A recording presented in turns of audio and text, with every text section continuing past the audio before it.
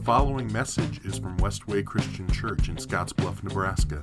If you'd like to know more about us, go to westwaychurch.com. Thank you for listening. Good morning. My name is Zane. I am one of the pastors here at Westway, and I'm excited for today. Today is our Blessing Sunday, where we get to bless the seniors who are graduating, and so it's just a fun time. This morning we are going to be in Deuteronomy 6, 4 through 9, so if you want to turn there, and while you're doing that, I am going to tell you a story. Clovis Chappelle, he's a minister from about a century back, used to tell the story of two paddle boats. They left Memphis about the same time, traveling down the Mississippi River to New Orleans. As they traveled side by side, sailors from one vessel made a few remarks about the snail's pace of the other. Words were exchanged, challenges were made, and the race began. Competition became vicious as the two boats roared through the deep south. One boat began to fall behind, not enough fuel. They had had plenty of fuel for the trip, but not enough for the race, and the boat started to drop back. An enterprising young sailor took some of the ship's cargo and tossed it in the ovens. When the sailors saw that the supplies burned as well as the coal, they fueled their boat with the material that had been assigned for transport. They ended up winning the race, but they burned their cargo. You see, God has entrusted all of us with cargo as well. Our children, our grandchildren, our nieces or our nephews. And part of our job is to help this cargo, our children, reach their destination. And so what is the destination that you are trying to help your children reach? To be a professional athlete? To get good grades? To get into the best colleges?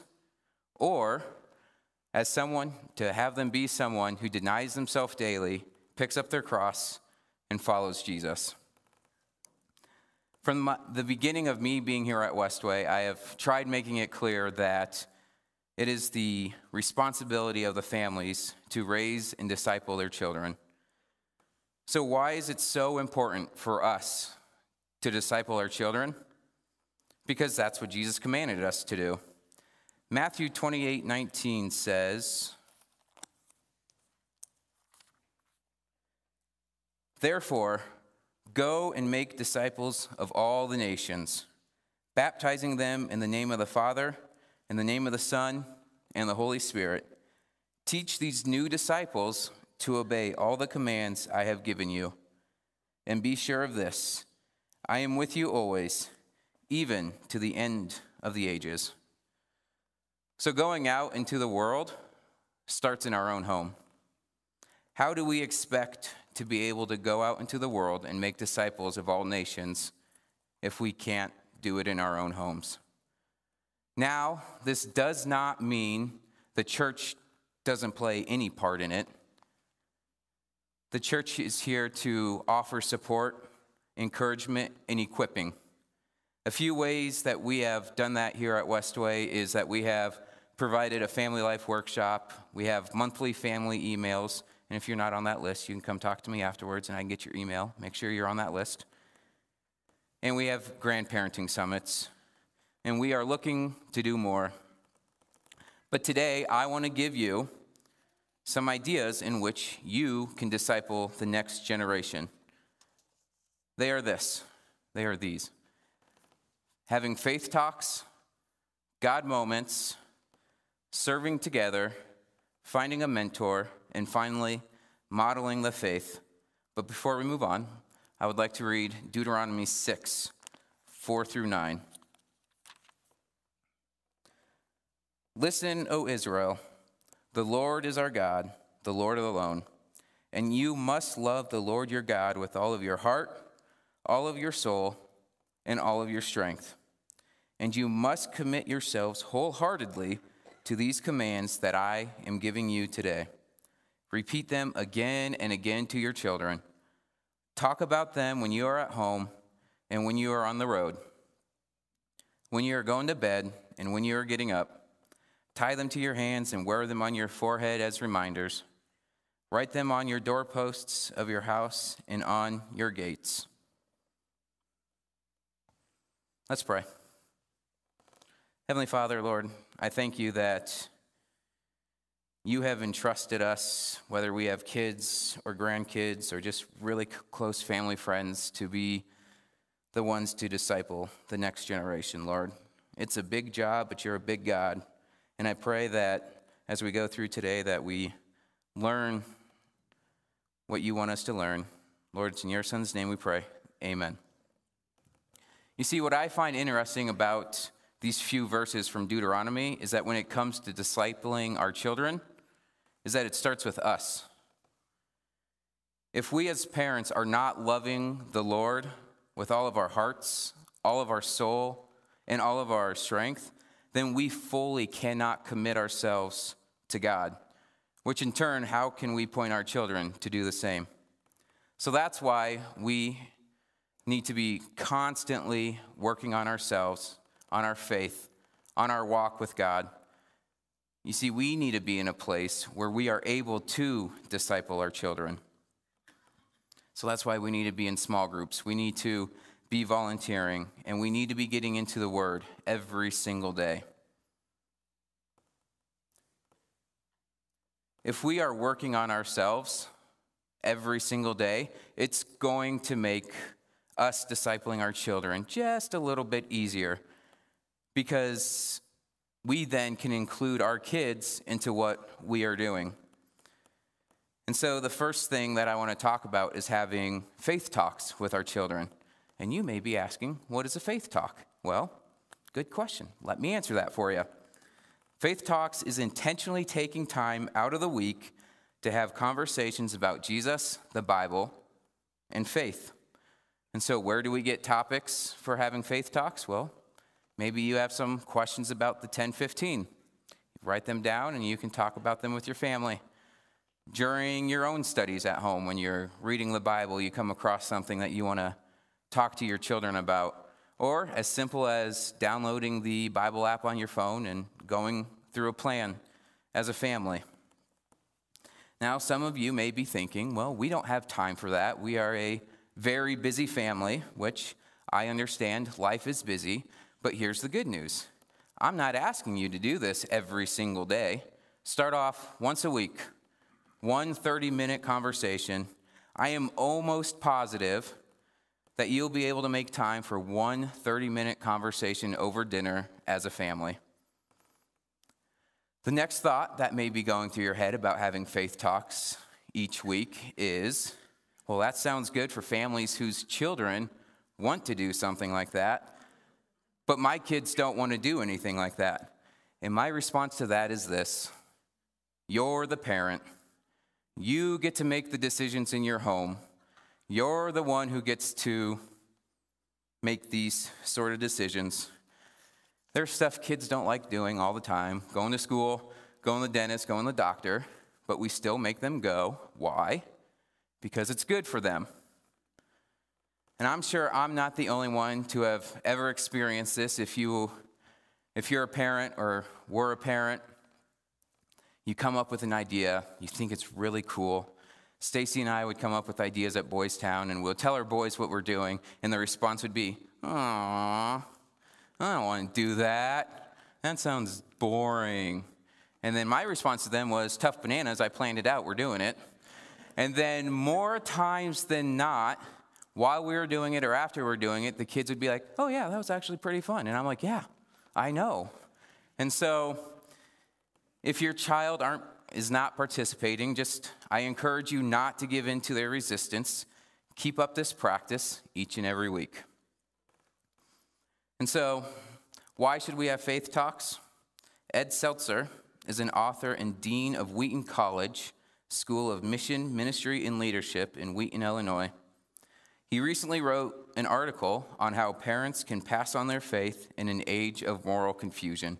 And he said this: we have to share with our children our own struggles, brokenness, and failures, so they might see that we are imperfect creatures seeking to follow a perfect God and His standards.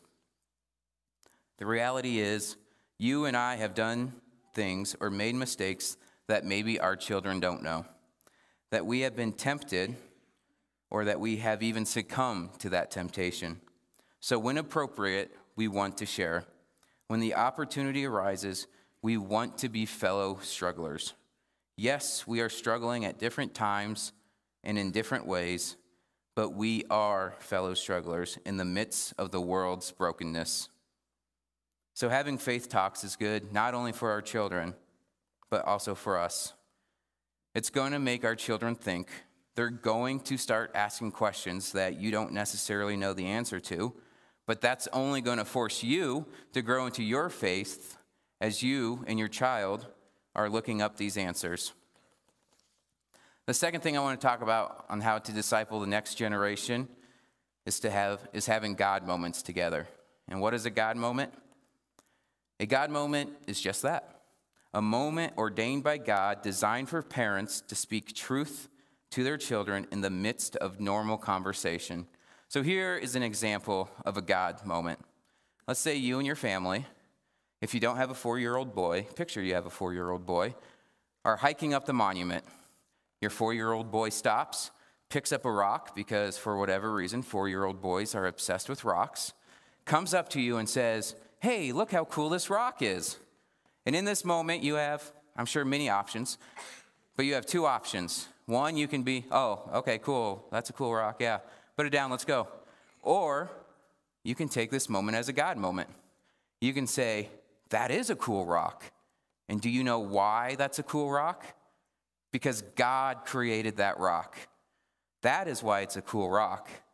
And so you're just speaking truth into this kid. You're teaching them that God is the creator in that moment. Plain simple, it's quick, and then you guys continue. When I was a family teacher at Boys Town, I had a boy in my house, and I doubt any of my old boys are ever going to watch this, and if they do, I'm sorry for what I'm about to say. But he was easily top 2 favorite kids that we ever had. And his family wasn't a nice family. He came from a pretty rough background. His dad is a leader in a pretty known gang in North Omaha and currently in prison for doing some not so nice stuff. And this kid, we're sitting in the living room. I don't even remember what we're doing. I'm just sitting there. He's sitting there probably doing homework, stops and says, "You know what, Zane? I've decided that I don't want people to know who my family is, because I know that my family is a bad family. And I no longer want to be part of my dad's gang, because I know that that's not what God wants for my life." Completely out of the blue for this kid. Before that, he never talked like that. And so this was a God moment, because in the midst of a normal conversation, I got to speak truth to this boy that your family doesn't define who you are, and I got to speak truth about God's grace and forgiveness to this kid. And then, I won't even know how long, but later on, I do know that I got to baptize this kid in the Boys Town pool. So that was a pretty awesome opportunity for me.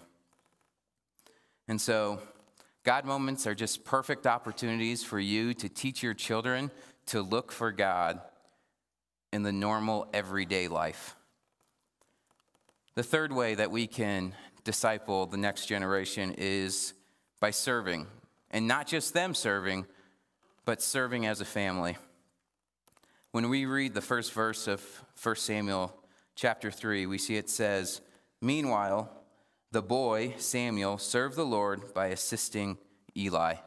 Samuel didn't wait till he was grown up, and he served by assisting Eli, who was his caregiver at the time. And so they were serving together. Sorry. So one thing that I love about Westway is that we do have the younger generation serving everywhere. Outside of me standing here right now, how many adults have we had on stage today? 0. Thank you, Austin. I saw that. We've had 0 adults outside of me. It's all youth group. And we have kids in the youth serving in Westway kids, and we have elementary kids serving. I know we have an elementary kid serving at the door, greeting people as they come in. And so we have a lot of people already serving here. But the question is, why should we serve? Well, the first reason is serving allows us as parents to teach our kids about humility. Sorry, I'm dealing with crazy allergies.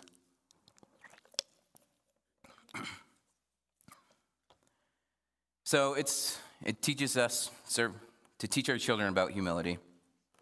It's no secret in life, the world tells us to look out for yourself, look out for me, do what's best for me, get ahead of everybody else. It doesn't matter who you leave behind. But serving does the opposite of that. You all remember the story of when Jesus turned water into wine? Different people did a lot of different things during that miracle. But none of those people got the credit for it. Jesus told the servants to fill up 6 water jugs, which holds anywhere between 20 and 30 gallons of water, so that's a lot of work. And Jesus was the one who turned the water into wine, but who got the credit? Well, let's read it. John 2, 6 through 10 says, "Standing nearby were 6 water jars used for Jewish ceremonial washing. Each could hold 20 to 30 gallons. Jesus told the servants, 'Fill the jars with water.'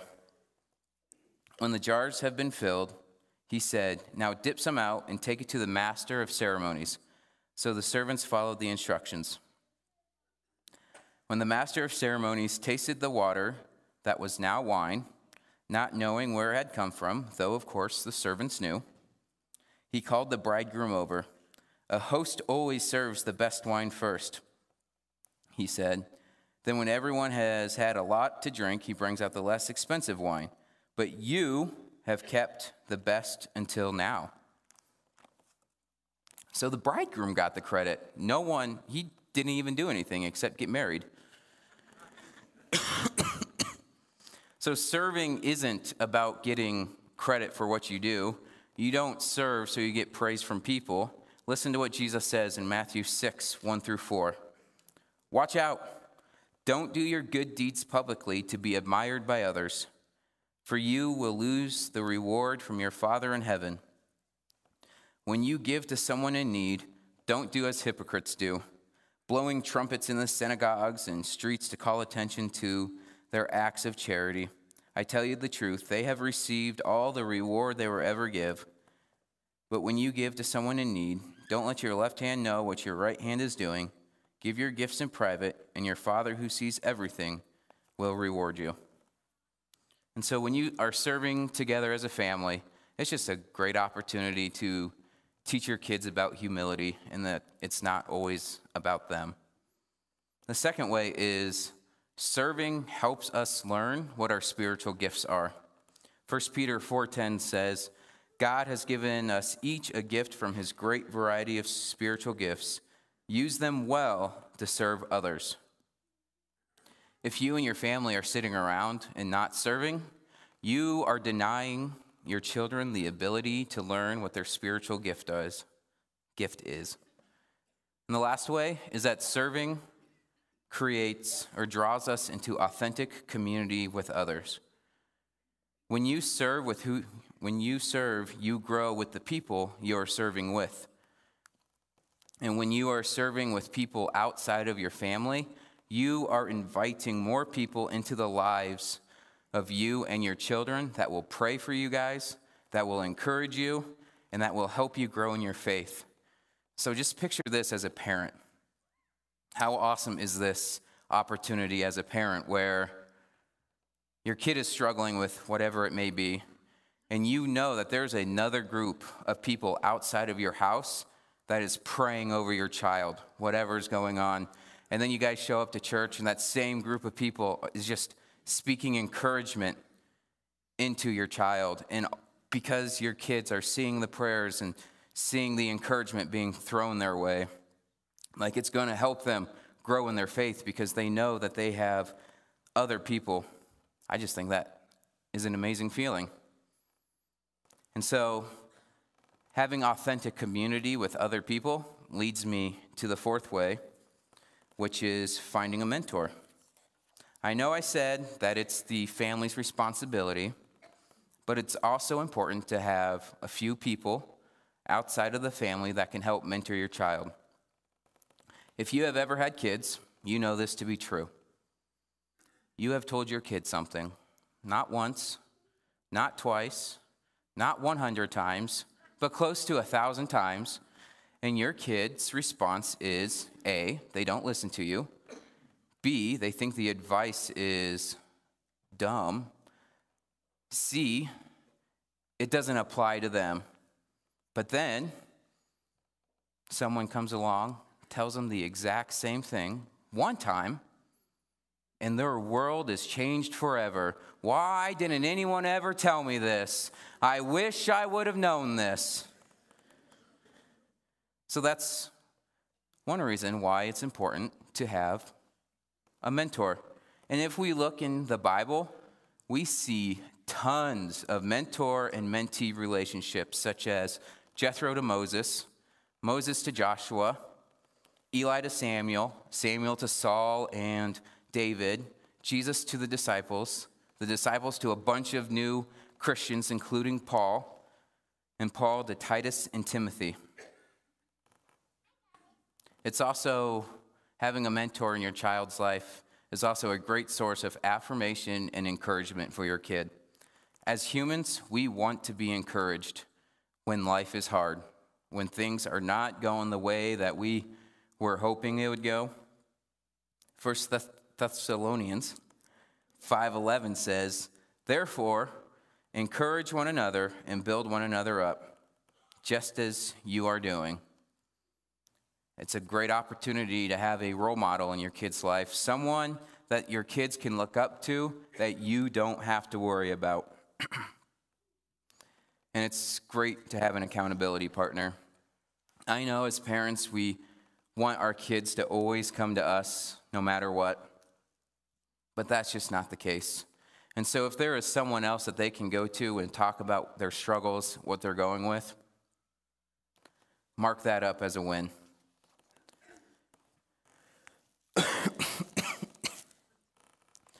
Finally, the last way you can disciple the next generation is by modeling the faith in your own home.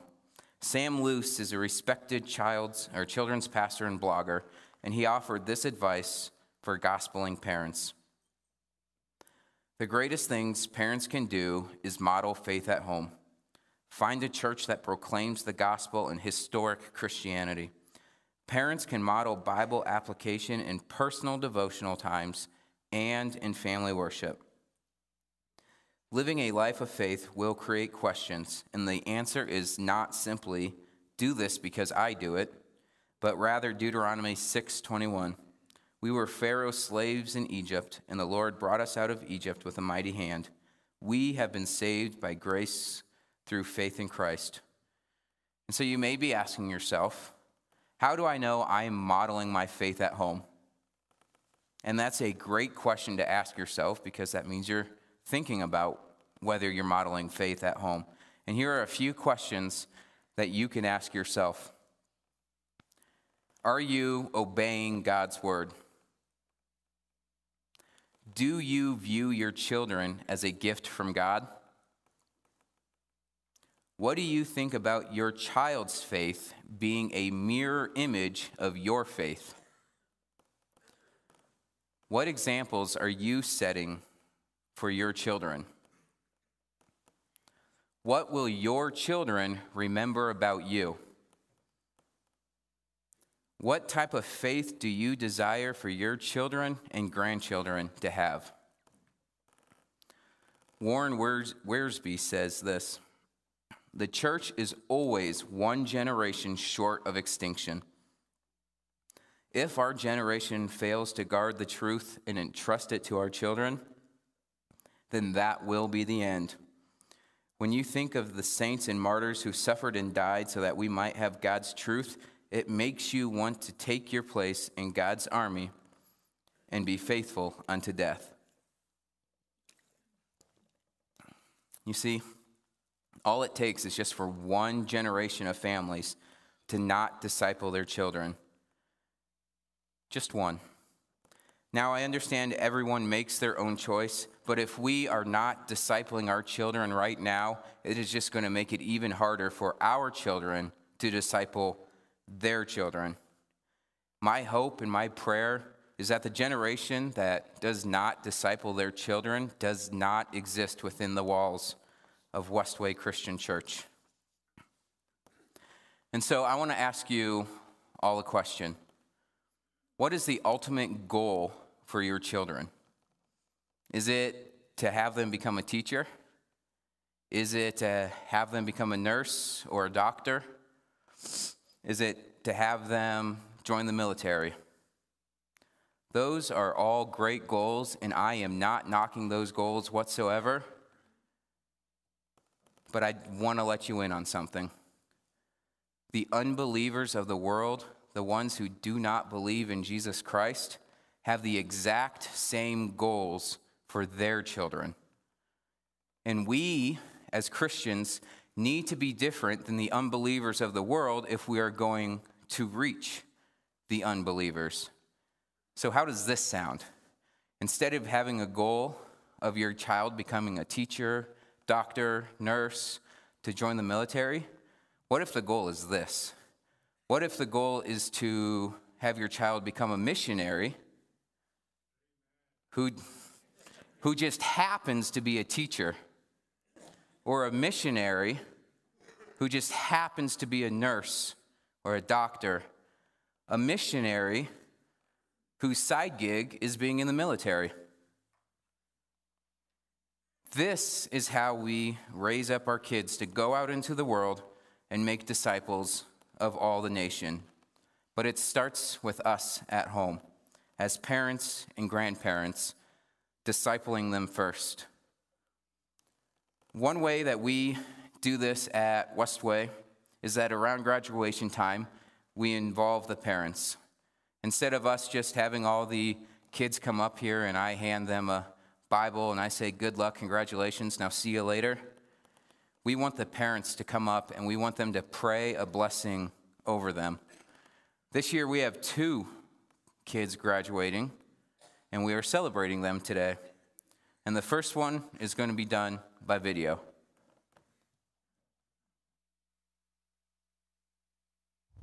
Hi, Westway.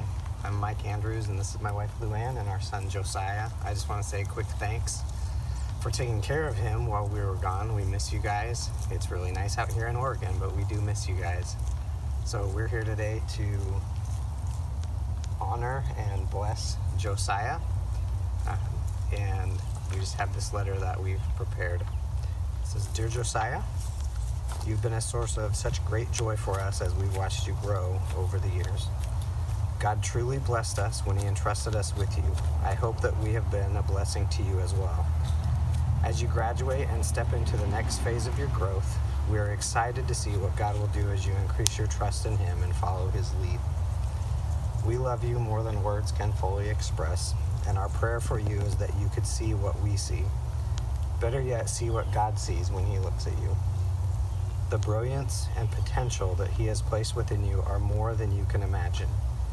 As your spirit grows in sync with his spirit, you will find yourself accomplishing what you never thought was possible. The excitement and adventure of the life he has for you will be incredible. We have done what we could to prepare you for that life, and we will always be here for you to lean on. But I'm not sure you'll need to lean too much. You are so capable of figuring out whatever you need to figure out. His strength will be more than enough to get you through whatever obstacles may come up. But call us in for moral support once in a while anyway, just to make us feel good. Don't be afraid to reach for the challenges you find God calling you into. He has made you stronger than you know. God has not given us a spirit of fear and timidity, but of power and love and self-discipline. May that spirit be the one you listen to most as he leads you forward, and may you strip off every weight that slows you down and run with endurance the race God has set before you. We do this by keeping our eyes on Jesus. Keep watching him, son. and keep learning from him, and he'll show you the way. We're grateful he's trusted us with you. We love you, and we are for you. Love, Mom and Dad. Love you. Love you.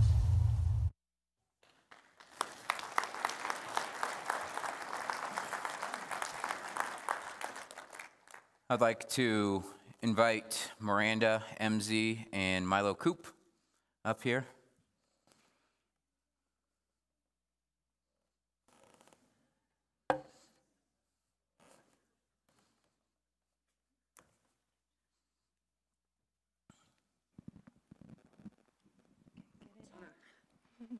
There, how about?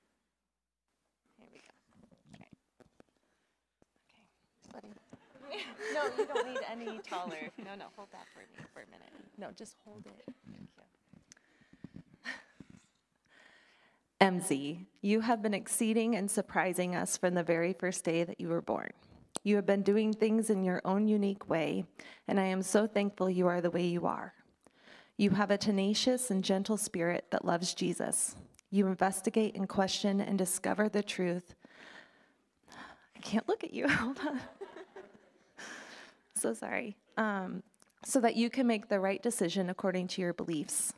You fight for what you believe in because you have found it to be true. You are truly, fearfully, and wonderfully made. You and I have had a lot of talks lately about the uncertainty and excitement of this new adventure of college and adulthood. There are so many unknowns, and yet you, my dear sweet girl, will tackle them with your passion and love as you always do. These past few years have thrown you into trials that most people do not experience at such a tender age. You have handled it with grace, mercy, and love because of your faith and dedication to following Christ first. I see you getting up early to read your Bible and prepare for the school day when you truly wanted to sleep more. I see you strive to do your best and bringing excellence in leading music like your father and leading others in youth group. I see you practice patience, love, and joy over and over again. You do not give up, and you do not let Satan win. And while your father is not here to help me write this,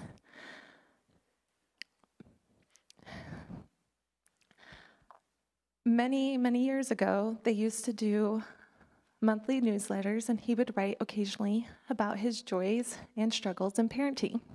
So I'm going to share an article he wrote in his Coop Scoop. MZ is almost 10 months old. It's been amazing to see the progression of development that can happen in 10 months. She went from just laying around, barely able to open her eyes, to eyes filled with fire for life and crawling across the floor at the speed of light. Needless to say, we are quite smitten with her. She is such a joy to our hearts. My 10 months as a father has helped me have a better understanding for our relationship with God. It helped me understand a little more clearly how much we mean to him as his sons and daughters. I've been meditating on Galatians lately and have been impressed by the teaching Paul gives concerning our adoption as children of God. You are all sons of God through faith in Christ Jesus. For all of you who were baptized into Christ have clothed yourselves with Christ. But when the time had fully come, God sent his Son, born of a woman, born under law, to redeem those under law, that we might receive the full rights as sons. Because you are sons, God sent the Spirit of his Son into our hearts, the Spirit who calls out, Abba, Father. So you are no longer a slave, but a son. And since you are a son, God has made you also an heir. Galatians 3:26-27 and 4:4-7. I know how much I love my daughter, MZ. I know that I would give anything and everything for her happiness and safety. I think today about my love compared to our Heavenly Father's love, and I pale in comparison, and that's why I rejoice, an heir of the kingdom, Shane.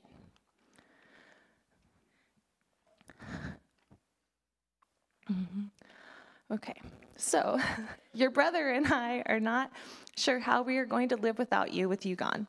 We are going to miss your socks on the table, your crumbs on the counters, and the endless clutter of art supplies, flower packets, and dirt in every area of the house. We are so proud of who you are becoming, but we are confident you will tackle it with the same tenacity that you have exuded from day one. However, since I will not be there to ask you, you can get out your phone and record this. Do you have your keys? Do you have your phone? Do you have your wallet? I pray you will continue to strive and seek Jesus in all aspects of your life, knowing and trusting that God has designed you to be you. With all my love, Mom.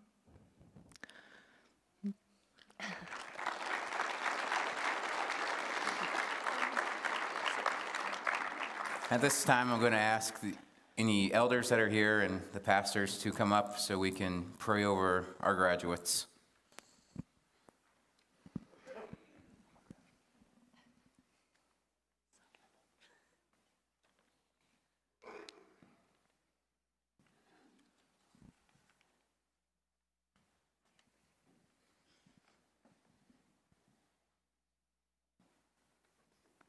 Would you stand with us?